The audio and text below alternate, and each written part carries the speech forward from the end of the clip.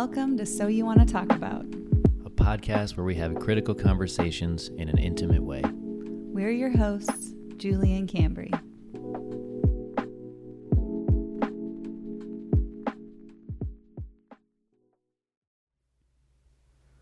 Hey, Hi, how are you? I'm okay. How are you? I'm good. I'm excited about this episode so people can learn a little bit more about you and not Yay. so much about me. So you want to talk about? Cancer. So you and I had a few discussions about this, but there's always more to learn, at least on my end. And I think listeners will be really interested to find out about it as well. So if you wouldn't mind, could you tell us a little bit about your diagnosis? So I was diagnosed in 2018, right before my 30th birthday. And I was diagnosed with triple negative invasive ductal carcinoma. What do all those words mean? Which means that the cancer was in my milk ducts. And it also means that with breast cancer, there are multiple types of breast cancer, and there are 3 hormone receptors on the breast cancer, meaning that 3 different things can feed or cause a cancer cell to grow. Mm-hmm. And so you have HER2 positive, progesterone, and estrogen. Those 3 things can grow a cancer cell for breast cancer. Mine had no receptors, meaning that they didn't have any reason or any understanding as to why my cancer was growing. And that's how all triple negatives are. Is there's no hormone that's causing it to grow. It is just growing very rapidly. It's really aggressive, right?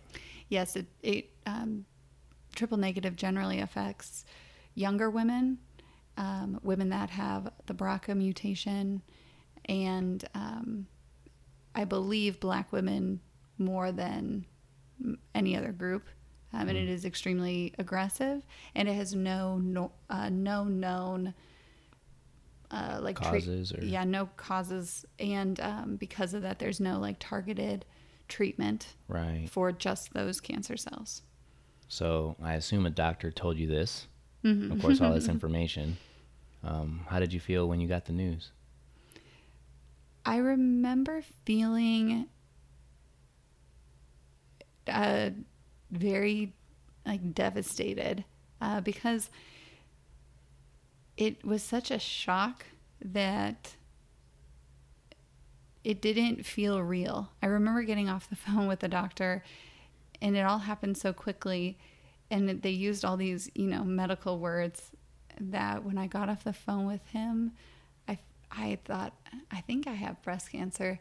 I'm not 100%, which made me feel really dumb for not knowing, but then also a little bit hopeful that maybe I didn't understand. Maybe I misread or misheard when he said you have breast cancer. I think he used a bunch of words, and I thought, that's not, he would have said breast cancer. Right. But he did. It just, I didn't understand fully, and it's just a slap in the face, you know, with all this information that you aren't necessarily ready to process. For sure. So what did you do after you got the call? Do you remember? I don't really. That day feels super foggy to me. Like when I sit here and pull on it, I can't. I don't remember much of it.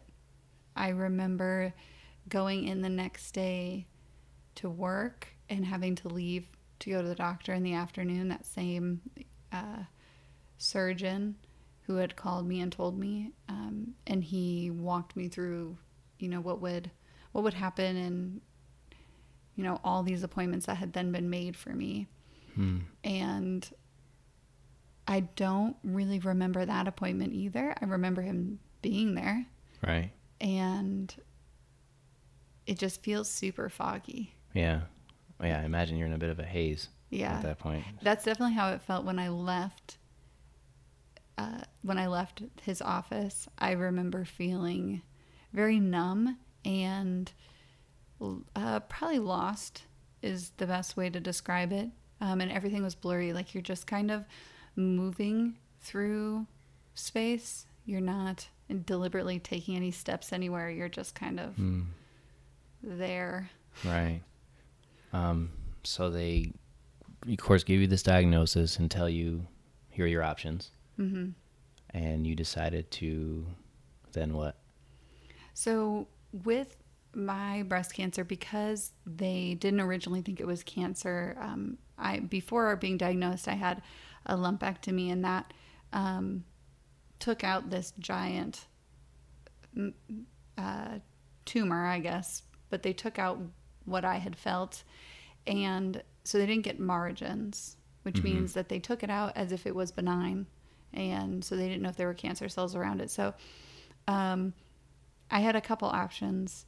I was recommended to have a double mastectomy because of my type of cancer and the likelihood of it to reoccur within the first 3 to 5 years and my age.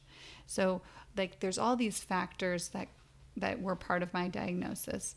And because I kind of hit all of these specific things, you're young, it is triple negative, you know, the size of the tumor, where it was, they gave me very clear medical choices, and they gave me a lot of statistics. So they told me, you know, you could have a double mastectomy or you could not have a double mastectomy. You could have a single mastectomy. You could have chemo. You could not have chemo. And here are all of the lifetime, you know, here's the reoccurrence rate if you don't. Here's the reoccurrence rate if you do. And I thought to myself, well, I don't ever want this to come back and do this ever again. So what is my best chance to never have to do it again? And because of that, I chose to have and I think it's important to say that this is a choice. I didn't have to have treatment. I could have chosen not to. I could have said no to treatment. And people do that. And so because it is a choice, just like everything, this whole story that I'm telling today, I guess, is only my perspective. And all the things that I experienced with it, there will be similarities to other people's stories that have also gone through the same regimen, et cetera. But everyone reacts to chemo and a mastectomy and a cancer diagnosis very differently. Right. And so if you do have friends or family members that are diagnosed or have gone through something, I would just encourage you to ask them to tell their story, because this is really just from my experience. So I opted to have, I wanted to survive. So I opted for everything that would give me those odds. So I had a double mastectomy with reconstruction before I had chemo, because they wanted to make sure that they had taken all the cancer cells. And they wanted to see if it had spread to my lymph nodes, which would have been a change of, potentially a change in medical regimen. It had not, so my regimen stayed the same.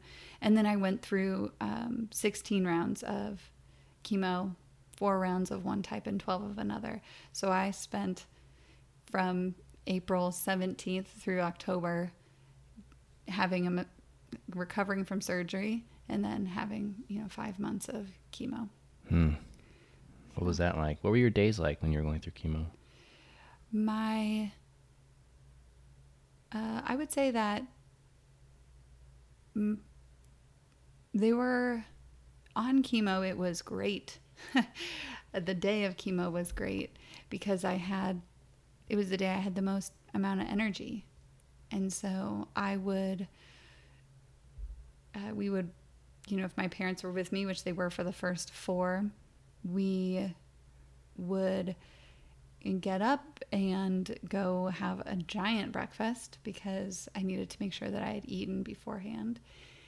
We'd have a big breakfast, go to different breakfast places all over Des Moines, and then we would get a giant fountain soda of Coke, and I would have lots of lollipops with me, and I would go have treatment, and they would come with, and we'd play games. We'd play card games, and I would end up falling asleep, and we'd go home, and I would typically eat a big dinner because they give you steroids. At least I got steroids, and I was just apparently superwoman, right after chemo. So I would eat a big dinner and go to bed late just because my mind was awake from all the steroids. And then I would pretty immediately crash. So Wednesday, Thursday, Friday, Saturday, especially on that first round, was just very debilitating. I was exhausted, heartburn, just lots of different side effects that might seem very small, but they are the most extreme. So they're also on top of chemo. Well, imagine, when you eat something spicy and you have heartburn and how annoying that is. Yeah. Now imagine that you've taken 2 types of heartburn medications and it's still there and it's raging. Yeah. And you don't want to eat because you feel so nauseous because it just feels like everything's on fire. So right. All of the different side effects, when you go to the pharmacy and the pharmacist says, there are side effects with this medication. Pre-chemo, Julie, I would have been like, oh, it's fine. I'm good. You don't have to tell me them. And now I'm like, yeah, go ahead. You can get all of them. Because now I know what it's like to have a side effect of something. And there were medicines to manage a side effect of a side effect, so. Which had its own side effects. Yeah. It was just very debilitating. And then slowly I would get more and more energy. And then by, 3 or 4 days before chemo, when I was doing them every 2 weeks, I felt good. Not 100%, but as close to 100% as I could be. Mm-hmm. And then you started all over again. Yeah. All the way through October. Mm-hmm. So it's a very intense thing to go through, whether with people or without. And like you said the word debilitating, which kind of hinders you from doing even the basic things for yourself. Yeah. And before chemo, going through any type of surgery, my double mastectomy, I couldn't go to the bathroom by myself. I couldn't sit down on a toilet. And if you've ever, it's a very humbling experience to have especially your parent walk you to the bathroom and make sure you're seated and then shut the door, or wash your hair or change your clothes for you. Right. Until you experience that, there's just a very high level of vulnerability. Yeah. Well, they're taking care of a baby again. I was essentially a baby. Yeah. and then I lost my hair and I really looked like a baby. Yeah. But, so you talked a little bit about how they were there with you and, how that might have made you guys closer. How do you feel like your relationships as a whole changed during all of this? I would say that it either strengthened them or broke them. It went one way or the other. That to me, that really means, my good friendships, I became even closer with because they got to see me and I was very vulnerable with them. And so, when you let someone be there for you, and I say that intentionally because it would have sucked, but I, could have kept people out. Right. And people might do that. But I let people be there. If they wanted to, I let them be. It was a lesson for me, for sure, in allowing others to take care and support me when I needed it. And then others broke. They chose not to be around for whatever reason. I can't speak for them. And that is hard to kind of wrap your head around, but at the same time, for me at least, when I was in it, I didn't have time to wonder why people weren't around. Right. If they weren't around, I just didn't have any energy for like worrying about it, because at this point, it was the one time, at least in my adult life, that I only worried about me. Mm-hmm. And that was really new for me. And so I just didn't have time to be worried about what was happening with friendships, because I was trying to just take care of myself. What would you say that looked like when it was kind of Julie first in your head for the first time? So a lot less, because naturally, at least from what I know of you, you're very selfless. You're very, almost how I don't mean this in any offensive way, but almost how they would describe a grandmother who walks into a room and is like, let's make sure everyone's taken care of, and then I'll take care of myself. You have that sort of mentality, I think. And so what did it look like when that reversed, just for the sake of survival? I think that looked less like, it was, if I needed something, I would more likely say it.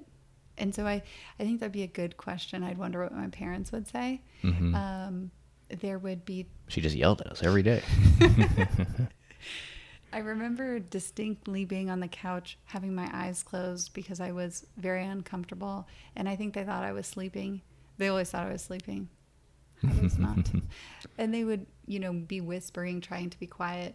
And that was very, very sweet of them and considerate. And I remember them whispering something about me. They were talking about me, not in a negative way, but like, should we bring her a snack? Bebop, should we go to Bebop's again? Should we get her some fries? I'm just worried she's not eating enough. And I remember saying out loud, I can hear you. Yeah. You can, if you'd like to talk with me, you can come over here and we can talk about it. You don't have to be quiet for me. And I don't think they would have ever expected that. I think typically I would just close my eyes and think to myself, oh my God, I don't know why they're talking about Accommodate. me. Yeah. Now I would just tell. And the same thing, there was a scare that I got. I had a fever later on during treatment, and I was really, really nervous. I was very afraid I was going to have to go to the hospital, and I was not in Iowa. And so medical stuff, I couldn't. I was just worried that it was outside of my coverage, and so it would be really expensive, all this stuff. And I remember just having a very honest conversation with my parents, which we would typically have, but I think I was saying all the things out loud that I would just be thinking in my head. Right. And so I think that's how that started to change. And the same with at school. When I needed to take off, or I needed more time with something, or whatever it was, I was much more willing to say it, even with kids. And I think my students could see it as well, that I wouldn't necessarily, I would just ask for what I wanted. I wouldn't give a reason. I wouldn't have to explain it away. I would just say, I'm going to do this, or I need this. Yeah. And I think the same is true with, if I was having just a regular conversation with a friend, if they said something that maybe I didn't agree with, or that was, sexist or whatever, that it just didn't sit right with me. Instead of, kind of coaching them or prodding and saying, why do you think that? I might have said, that's sexist, period. And get out. I think I was just less willing to put up with someone's bullshit. Right. I think is maybe the best way to put it. It's very hard to capture as I'm thinking about it. Yeah.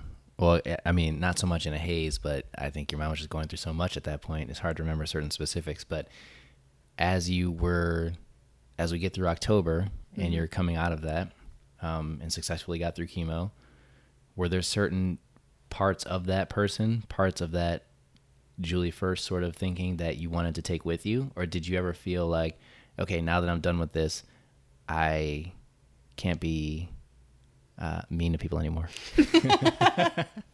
Can you ever imagine me being mean? Probably during chemo. Not mean, just forward.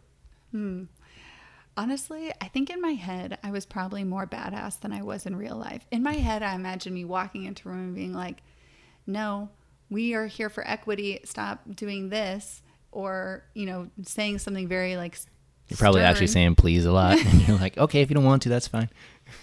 And that's still stern for you. I think it was definitely, in my head, I was very clear and direct and stern, like you said, and it might have come out much more feeble. Yeah. Not feeble, just Julie. Not feeble. So, hiding behind this Cancer cloak sometimes was helpful, is a helpful way for me to try out, being more of myself. And so I think I kind of used that as, at least in my head, as a way to be my most authentic version of myself during this time. Mm-hmm. I mean, during this time, I also, and we're not going to talk about it today necessarily because it's not about cancer, but I also went through a divorce. And so there was also now this freedom to really be me. Right. And so I think that, coupled with cancer, kind of taking off my filter, I really do think cancer removed that for me, and my divorce. And so it was like, 18-year-old Julie again, in the way that I felt free to kind of really be myself, and use cancer as my, I can just say that because right. I have cancer. So duh. It's but really, no one ever questioned it. No one was like, Julie, stop. Because again, I think in my head it was much more extreme than it probably was in real life. But yeah, hopefully they understood. But it's interesting to go through so much feeling like you don't have a lot of agency, and then being relieved of all the things that were restraining your agency. Did you ever feel, because after you get out of this, you're kind of like, now that I have all these decisions that I can make, not that I have to make, did you ever feel a little paralyzed by all the decisions, or were you excited to begin to? No, I was like ready for the decisions. I like to make decisions. I'm a decision maker. Is it okay with everyone? All right, cool. Because I'm going to decide. I already decided, but I just want to make sure it's good with you that I decide. I was ready. I remember being so, the way I think about being on chemo is like a battery. And the closer you get to the next chemo, the more your battery you have every day, so maybe you're at 50% on Monday, and then you're at 60 the next day, etc. And interactions with people, going on a walk, making decisions, all those things depleted the battery. And some more than others. There's some people at work or wherever that took a lot of my energy. Even now. Yeah. And there are things that filled that up, just not as much as normal. And so because I was restricted with that, like you said, my agency was given back, but also kind of limited. I was so intentional about the way I spent my time because I knew it was going to be gone. Like this energy was going to be gone. So I did things that intentionally gave me energy, right, or filled me up, because I really needed to have as much as I could. And then I didn't want to spend it willy-nilly. I had a budget with it. So, and even now I would say you're very intentional for sure, but just deliberate about time, deliberate about where this time goes. And I guess if that's a good example you use, that if time was this energy or this battery, then you can see it being depleted toward people that you don't, who are not worth it. It might make you rethink how you use your time. Yeah. And I think that it came in all forms. I was said yes to a lot more things because those were the things that I wanted to do. But on the same part of that was I also said no way more. I don't think I had said no as much in my whole life, except for when I was maybe like 2 or 3 and I just learned the word. Yeah. Now and you're like, what's this other word? I knew yes. What's no? And now I say it much more often. And I think that because I could practice, on chemo or, while being diagnosed, saying no and not having to explain it, now I don't. I just say no. And so I think that the thing that I kind of took with me was that intentionality, as well as, feeling as if everything was a decision. I think, we kind of go through these motions of, I remember specifically getting my contract for my school district saying, do you want to return next year? And they send this out every year. And I remember thinking to myself how many times I had just signed it. Without thinking at all. And it decided a whole year of your life. Right. And it was such a eye-opening moment to me, because it happens all the time. You're where you live, who your friends are, where you work, the gym you go to, your Spotify account, right? You're right. These things might be so small, but they're small because you don't put weight to them, because if you make them so frequently, then you're like, it's just a decision that it's not even a decision then. Right. It's just going through the motions. So it really stopped me, and it made me think that I don't want the Spotify account. Yeah. What am I doing? Why don't I have Spotify? Those things should be a decision for me, because they bring me energy or they don't. And do I want to just roll over into a life after cancer being the same life? Am I satisfied with that? Right. And there are a lot of things I was absolutely satisfied with. I had great friends in Iowa. I still have great friends in Iowa. And so I would love to take them with me. But when I felt like I was, that 18-year-old just about to graduate, like, where am I going? What's next? All the options are available to me. And I didn't feel like, I felt like I had been given this rebirth, so to speak. I know it sounds super cliche, but... No, it makes sense. Well, it's a kind of a beautiful thing that you were given this 18-year-old openness again, but you had the frontal lobe development to say, what decisions made sense. And also, it's kind of beautiful that I wouldn't call chemo soft by any means, but when you're going through it, you had this soft landing of, I can say no to people, and if they are hurt or they are offended, I have something to fall back on. Doesn't make the stakes as scary. Yeah, it was a very risk-free, situation. But it feels good to have the privilege to have to be able to use your agency. Right. And so, having gone through that, you just celebrated 2 years, cancer-free. Woohoo! I'm really happy for you. Yeah, me too. Next year will be even better. Wait till you see the balloon for next year. People don't know what we did to celebrate this year. Mid-pandemic, but that's fine. We made a way. So, you kind of have gone through this thing, and we're also seeing some people even being diagnosed now that we've been talking to, and you do a really good job of reaching out to them and trying to connect with them, because community is so important. I know this is a cliche question, but if you went back to... Are you going to do what I did to you? Do me like that? Let's do it. I'm a reporter now, a very cliche reporter. If you went back to February, Julie, 2018, right before you discovered the lump, what would you want to say to her after you talked to her about me? Just wait. It feels like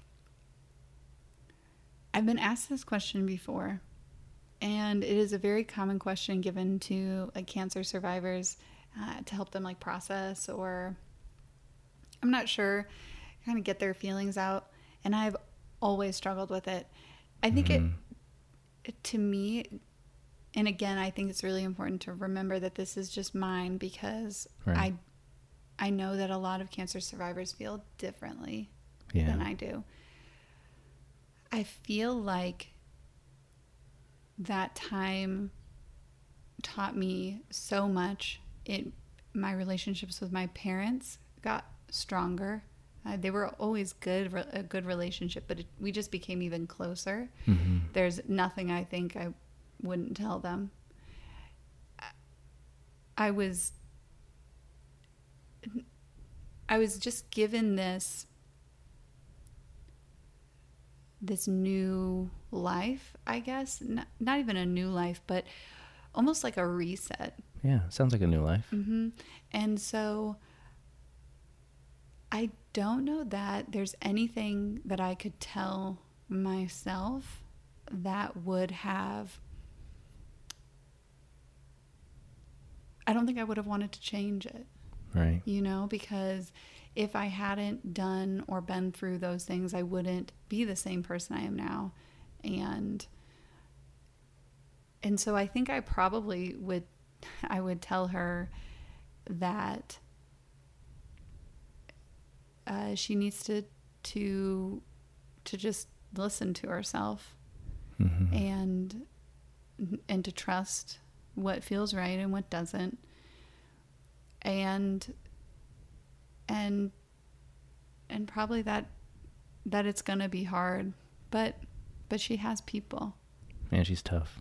Mm-hmm. So I'd probably tell her to open up a little bit sooner, and to trust that there will be people there that will always be there, and that she doesn't need to keep anything from them, that they can handle it just like she can. Mm-hmm.